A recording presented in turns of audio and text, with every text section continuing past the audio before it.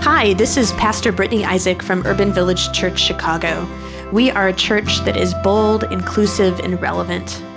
I know that many of you out there are hungry for a gospel message of healing and wholeness, a message that leads to a life transformed by Christ. I hope that this podcast does just that. And if it does, would you please consider making a financial gift that will support this gospel-inclusive ministry? You can do that by going to urbanvillagechurch.org/give. Thanks so much and have a blessed day. Our scripture passage for today is from Exodus 3, 1-6. Moses was keeping the flock of his father-in-law Jethro, the priest of Midian. He led his flock beyond the wilderness and came to Horeb, the mountain of God. There the angel of the Lord appeared to him in a flame of fire out of a bush. He looked, and the bush was blazing, yet it was not consumed. Then Moses said, "I must turn aside and look at this great sight and see why the bush is not burned up." When the Lord saw that he had turned aside, God called to him out of the bush, "Moses, Moses." And he said, "Here I am." Then he said, "Come no closer. Remove the sandals from your feet, for the place on which you are standing is holy ground." He said further, "I am the God of your father, the God of Abraham, the God of Isaac, and the God of Jacob." And Moses hid his face, for he was afraid to look at God. This is the word of God for the people of God. Good morning. My name is Paul Hom. I'm the Church Start resident here at Urban Village Church, and I spend most of my time at our Wicker Park site. I am a Michigander. I know Alan and we are actually from the same conference of the United Methodist Church. I've been a pastor in the United Methodist Church for, I think this is year 13 going on. And I'm spending my year here in Chicago with you all, and to learn about what it means to be a church that's bold, inclusive, and relevant, doing an urban ministry, doing a church that focuses on diversity, being anti-racist, social justice, all of those great things. And I'm not saying that that's necessarily something that only Urban Village Church is doing, but something that a church that is growing and thriving here in an urban context. So even though this is my first time at Andersonville, it's your strength, it's your energy, it's you as the church that's reaching really far and wide, not just in Andersonville, not just in Chicago, but even where Alan and I are from in Michigan. So I just want to thank you for having me here this morning. Would you join me in a word of prayer? God, we give you thanks for this morning, for gathering us together. Whether it's by coincidence or coercion or intention that we are here, we ask that your Spirit would move in this place. We ask that your Spirit would open our hearts, our minds, our eyes, and our ears as we investigate this ancient but familiar story. Help us to see how it's relevant, see how it's actually our story, here and now today. And so we ask all these things in your Son's name. Amen. So we're in a new sermon series that we just started last week called Naked, Getting Vulnerable with God. And our hope is that in this season of Lent, that we would be able to cultivate a life of prayer. Pastor Brittany shared last week that a life of prayer is a shared life with God. And I'm going to talk a little bit about that as well and sort of expand upon what that idea is. But if you are joining us for the first time today and you missed last week's message and you haven't heard it, I highly encourage you to check it out on the podcast. And you can check out not only the Andersonville message, but the message from all the other sites. Today, I want to share two stories. Just two stories. The first story is from our scripture reading, and the second story is from my own experience. And I want to talk about what it means to have a shared life with God as we cultivate vulnerability. Now, whether you are a Bible veteran or you saw the Ten Commandments starring Charlton Heston, or if you're a little bit younger, you're more familiar with the animated film The Prince of Egypt. You've probably heard about Moses. You've probably heard about the parting of the Red Sea and the story of Exodus. Actually, there was a movie with Christian Bale that came out last year, so I didn't see that one, so I can't speak to that one. But you're probably familiar with the story of Moses. In our scripture reading today, it talks about his encounter with the burning bush. Now, what's really important to note is that Moses' encounter with the burning bush happens around the midpoint of his life. And so there's a lot of story. Even though in the Bible it's only about a chapter, there's a lot that goes on in the first half of his life that leads up to the point of the burning bush. And if we don't really investigate what happened in his first half of life, then we kind of miss the significance and the power of Moses' encounter at the burning bush. And so I want to quickly recap and profile the life of Moses. Especially for those, if you're not churched, then Moses' story might be a little unfamiliar to you. Moses was born in Egypt. He was born a slave. And at the time, the Pharaoh wanted all the male babies of slaves to be killed to prevent future uprising.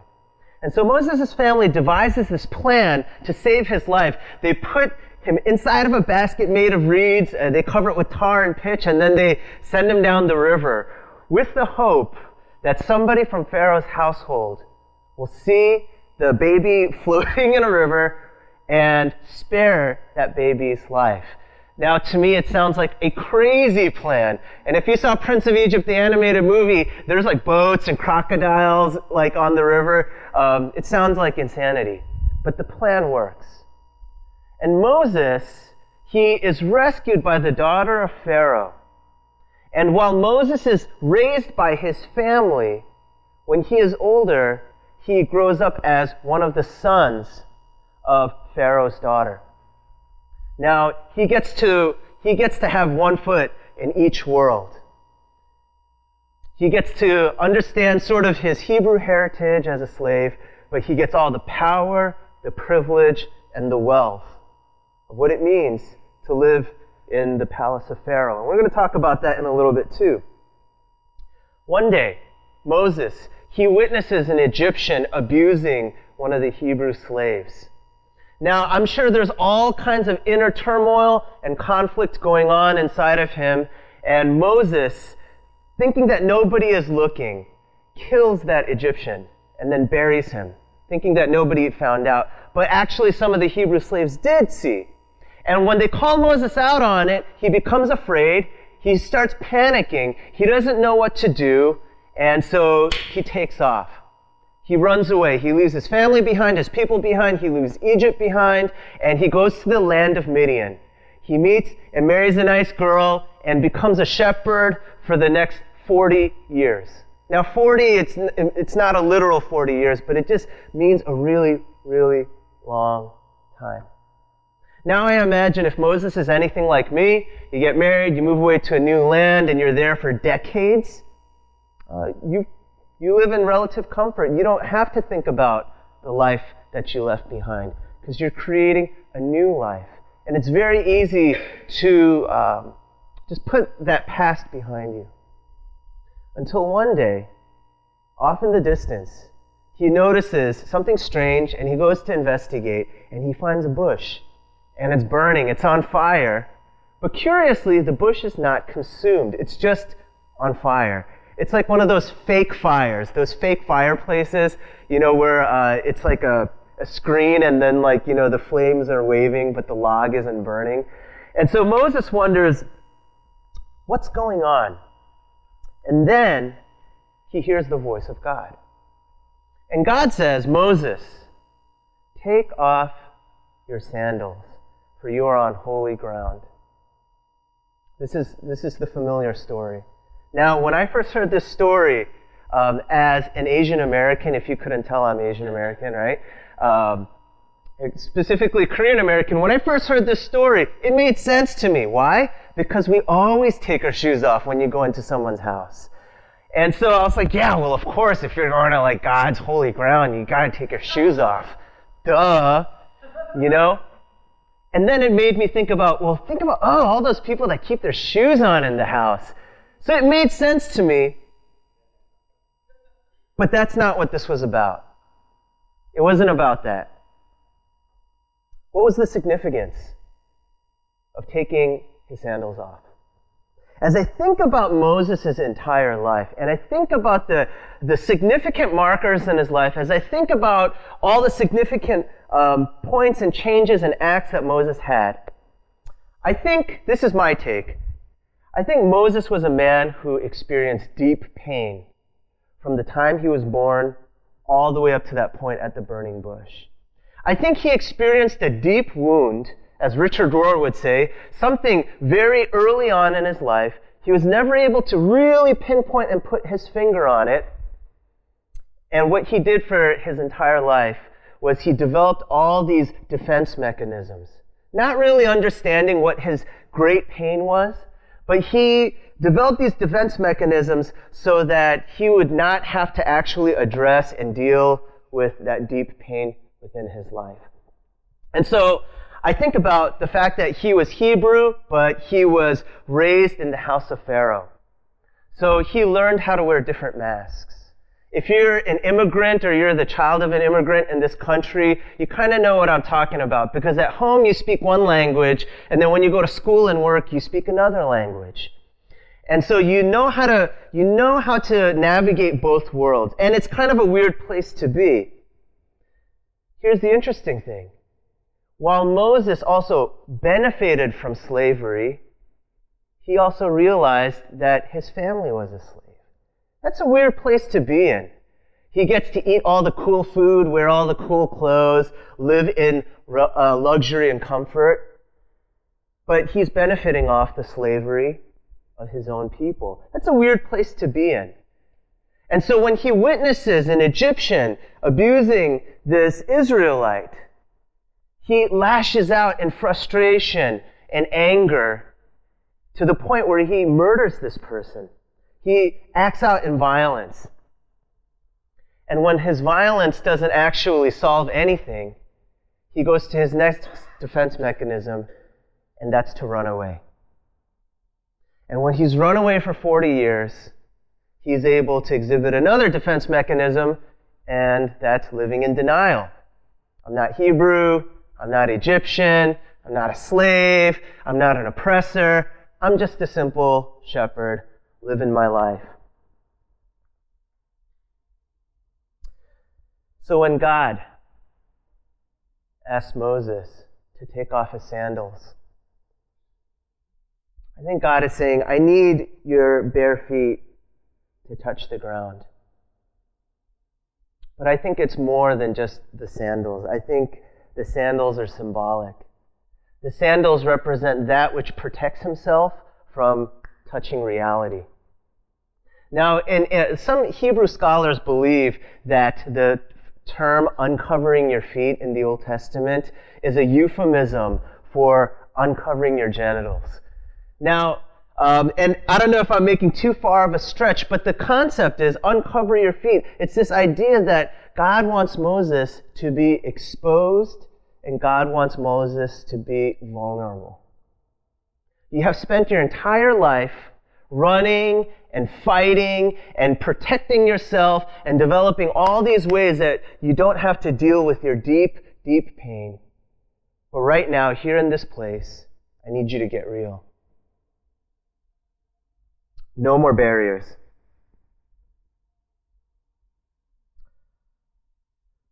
What was Moses' deepest pain? What was the thing that drove him his entire life? The fact is that Moses was a slave. And I think that was so deeply embedded into who he was, even though he realized that he was a slave, I don't think he quite processed it. I don't think he processed the ramifications of that. And I think it was so deeply embedded within him that it forced him to act out in violence, it forced him to escape, it forced him to live in denial, and develop all these ways where he would protect himself from having to deal with that core issue.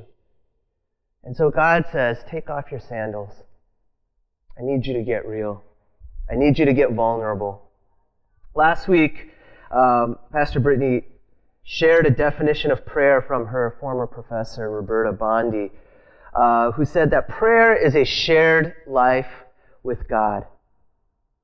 And so having a shared life with God, it doesn't necessarily mean that you spend all your days on your knees locked in prayer, right? It doesn't mean that you have to verbalize prayer. But it means that you share space.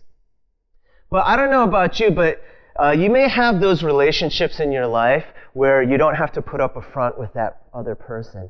It might be a romantic partnership, it might be a friendship, it might be kinship like family members, but there's that person where you don't have to put up a front. You don't have to put on the makeup, you can wear the comfy, ugly pants when you're around them. It's okay if you fart in front of them, it's okay, you can be silly. You're not afraid to dance or sing in front of them because they're not going to judge you. You're just totally at peace and comfortable with this individual. You're open and you're vulnerable. Those relationships are important because they allow us to be open and free and to be comfortable. Because why? Putting up a front, exhibiting defense mechanisms, it's tiring. It's exhausting. But when you're with those people where you can just share your life with, it recharges us. So what does it mean to be vulnerable with God? It means that when we are with God, it means that we exhibit that same kind of a relationship. There's no posturing. You don't have to use the right words when you pray. You don't have to say a specific incantation. You just get real. And you don't have to be perfect and awesome before God. You say, God, this is just where I am. And when we're vulnerable with God, I think then and only then can we begin to address our deepest hurts, our deepest pains. So, what's interesting, whenever I read the Bible, I think, this is not just a story about people back then. This is actually our story. You and I and every single person that we know, Moses' story is actually our story as well. Because whether we want to admit it or not, each and every one of us is born into Egypt as well. The Hebrew word for Egypt is Mitzrayim, and it means two things. It means a place between two rivers, but it also means a narrow place. Now, the ancient Israelites, when they said a narrow place, they interpreted that to mean a place where you are pressed really closely together, a place where you're crushed, a place of oppression. They understood Egypt to be more than a geographical location. They understood that Egypt was an idea. Egypt was the idea that those who are in power will crush those who don't have power. And you and I, we're all born into Egypt. Because we are born into the Egypt, the system of oppression of sexism, racism, heterosexism, cisgenderism, able-bodyism, ageism, and there's a lot of isms. And unless you are somehow at the cream of the crop, you're way up at the top, and you're benefiting from all the powers of oppression, and I just kind of look around this room, not all of us are, we experience that Egypt. We experience that oppression. If you've ever felt like you're out of place, if you've ever felt like you don't quite fit in, if you ever felt like you're a square peg trying to be shoved into a round hole, then you know what I'm talking about. And whether we can say, that's exactly what's hurting me, that's what's actually killing me deep down inside, we all live it. And God is speaking to every single one of us here. God wants to get to the heart of each of our issues. But it's not going to happen unless we take our sandals off. It's not going to happen when we're angry and we're dismissive and we say, everything is fine. It's when we're able to say, okay, God, I'm totally naked with you. I need you to do some work within me. I want to share the second story, and it's from my own life. 6 or 7 years ago, I was working as a youth pastor in a church in Michigan. It was a big church. I think the Sunday youth service alone was 180 to 200 kids every Sunday. So it's a big church. And being that big, it was really hard for me to get to know all of the kids in the youth group. But one day, one of my friends comes up to me and tells me that one of my students is spreading a rumor about me. And it's one of those rumors that even if it's not true, if it gets embedded into people's ears, at best it'll get you fired, and at worst, it's just a career ender. It's one of those like criminal rumors. And I was like, what? It's totally not true. But I got really angry. Basically, my first response was to find this kid and strangle the life out of him. And then I realized that's not pastoral. That'll really get me fired. And so I just sort of sat with it, not really knowing how to confront and address this issue. Because if you've ever worked with teenagers, or if you remember back when you're a teenager and an authority figure confronts you about something, the response you're typically going to get is, I don't know what you're talking about. You know? So I sat with it for a couple weeks, actually. And then I thought, you know what? As long as I don't have to see this kid, this is the benefit of working at a mega church, then it's okay. Then the rumor will dissipate. And you know, it's strange that whenever you try to avoid somebody, you keep running into them. And so I would keep seeing this kid in the hallway at church. I'd keep running into him at the gym and the cafeteria. And so then like Moses, I sort of went into this denial mode that, whatever. I'm sure it's a rumor of a rumor. I'm sure he didn't say anything, like whatever. I tried to forget all about it. One Sunday after church, I packed up my bags and I was on my way to go home. And I was walking past the sanctuary and I look inside and I see that this kid is sitting in the sanctuary by himself. And immediately my chest tightened. Like, I'm a sweater, so when I get anxious, I just start sweating from my forehead and my armpits. Sorry if that's too much information, but I just tensed up. And I thought, he's by himself, so let me go talk to him. And so without even any sort of formulated plan in my mind, I walk into the sanctuary. I timidly walk up to this guy. He's like 95 pounds, like 5'1", and I sort of offer the pastoral olive branch. It's like totally not real, but you know, pastors have to do it anyway. I'm like, hey, I just wanted to say, I don't know if I did anything to offend you, but if I did, I'm sorry. Like, what's going on, man? The response that I got back from him totally blew me away. He looks me straight in the eye and he says, he's like, actually, you did nothing wrong. I totally made up this lie because I wanted to hurt you. And I'm sorry. At that moment, suddenly all the tension within my chest, it just kind of opened up and released. And suddenly, we were standing on holy ground, me and this teenager. And it was holy ground not because we were in the sanctuary of the church. We were in holy ground because unexpectedly, this young man, he just came clean. And he said, look, I just, made this up. I'm sorry. I hope we can make amends. And he was really open and vulnerable. I totally expected some teenage lie or some BS. And we didn't get that. And when you experience that holy ground and you experience that vulnerability, I bet for him, not only for me, but for him too, there is a sense of freedom. There is a sense of liberation. There is a sense of, the story gets even better. Fast forward 6-7 years to a couple months ago, actually. I'm here living in Chicago, working at Urban Village Church, and I get a message on my phone from the same kid. He's now a young man living and working in Chicago. I probably spoke to him maybe once or twice in the last 6-7 years. And he says, hey, I want to catch up with you. And I'm like, yeah, sure. And so we go to some crappy taco joint in Rogers Park or something, and we're just catching up.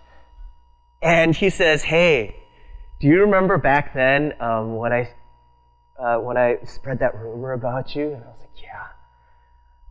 He says, it's taken me a couple of years to process, but I finally figured out why I did that.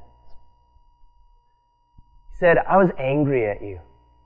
I was mad at you. He says, I was mad at you because whenever I would hear you preach and you would talk about all the cool stuff that you used to do with your old youth group kids, like back in New York, he said, I got so jealous because I always wanted to have that kind of a relationship with my youth pastor. And being at this huge church where everyone is just a face in the crowd, he said, you just never seem to have enough time to spend not only with me, but with all the kids in that sort of really deep, authentic, connected sort of way. And he said, I was just so jealous. I was so angry at you. And I just couldn't think of anything other than to find a way to just hurt you. He said, I am so sorry. I am so sorry. Because at the core of what this young man, what he really wanted, he wanted to be loved. That was it. At the core of what was going on within his heart. And it came out in all kinds of nasty different ways. But there in that taco joint, he just laid it all out. And again, we were standing on holy ground. This time in a taco joint, because why? He chose to just share and be open with me. And in that moment, I realized something about myself. When I first heard that rumor and I just wanted to strangle the life out of him, I realized that my response, I was so angry at this guy. Not because of the gravity of what he said, but I realized too that as a young pastor, I just wanted to be loved. And the idea that one of my congregants didn't like me and love and support me unconditionally, oh man, that hurt. I'm like 35 and I still feel that way. I want everyone to love me, right? Because sometimes when people are vulnerable with you, it allows us to be vulnerable as well. And so I shared that with him. And I was like, man, I'm sorry. And I think that's what that holy ground is. It's a place where we have a shared life with God, but it's a shared life of vulnerability. When we experience that, then I think God can really begin the process of working, of healing, of bringing restoration. I'm going to close with one last thought. This life of vulnerability, it's totally scary. And you have to be careful who you're vulnerable with, because some people are predatory and they will totally abuse your vulnerability. And so you have to be careful. Vulnerability is scary and dangerous. And I think that's why Moses experienced this vulnerability through the image of the burning bush. Now, scholars have, contemplated what the burning bush is for millennia. Here's my take on the burning bush. Fire in the Old Testament was always a powerful, destructive, and purifying agent. Fire was always used to kind of like destroy that which is evil and to purify that which is pure even more. And this fire, it's dangerous, and it's burning this bush. And so Moses can see that this fire is dangerous.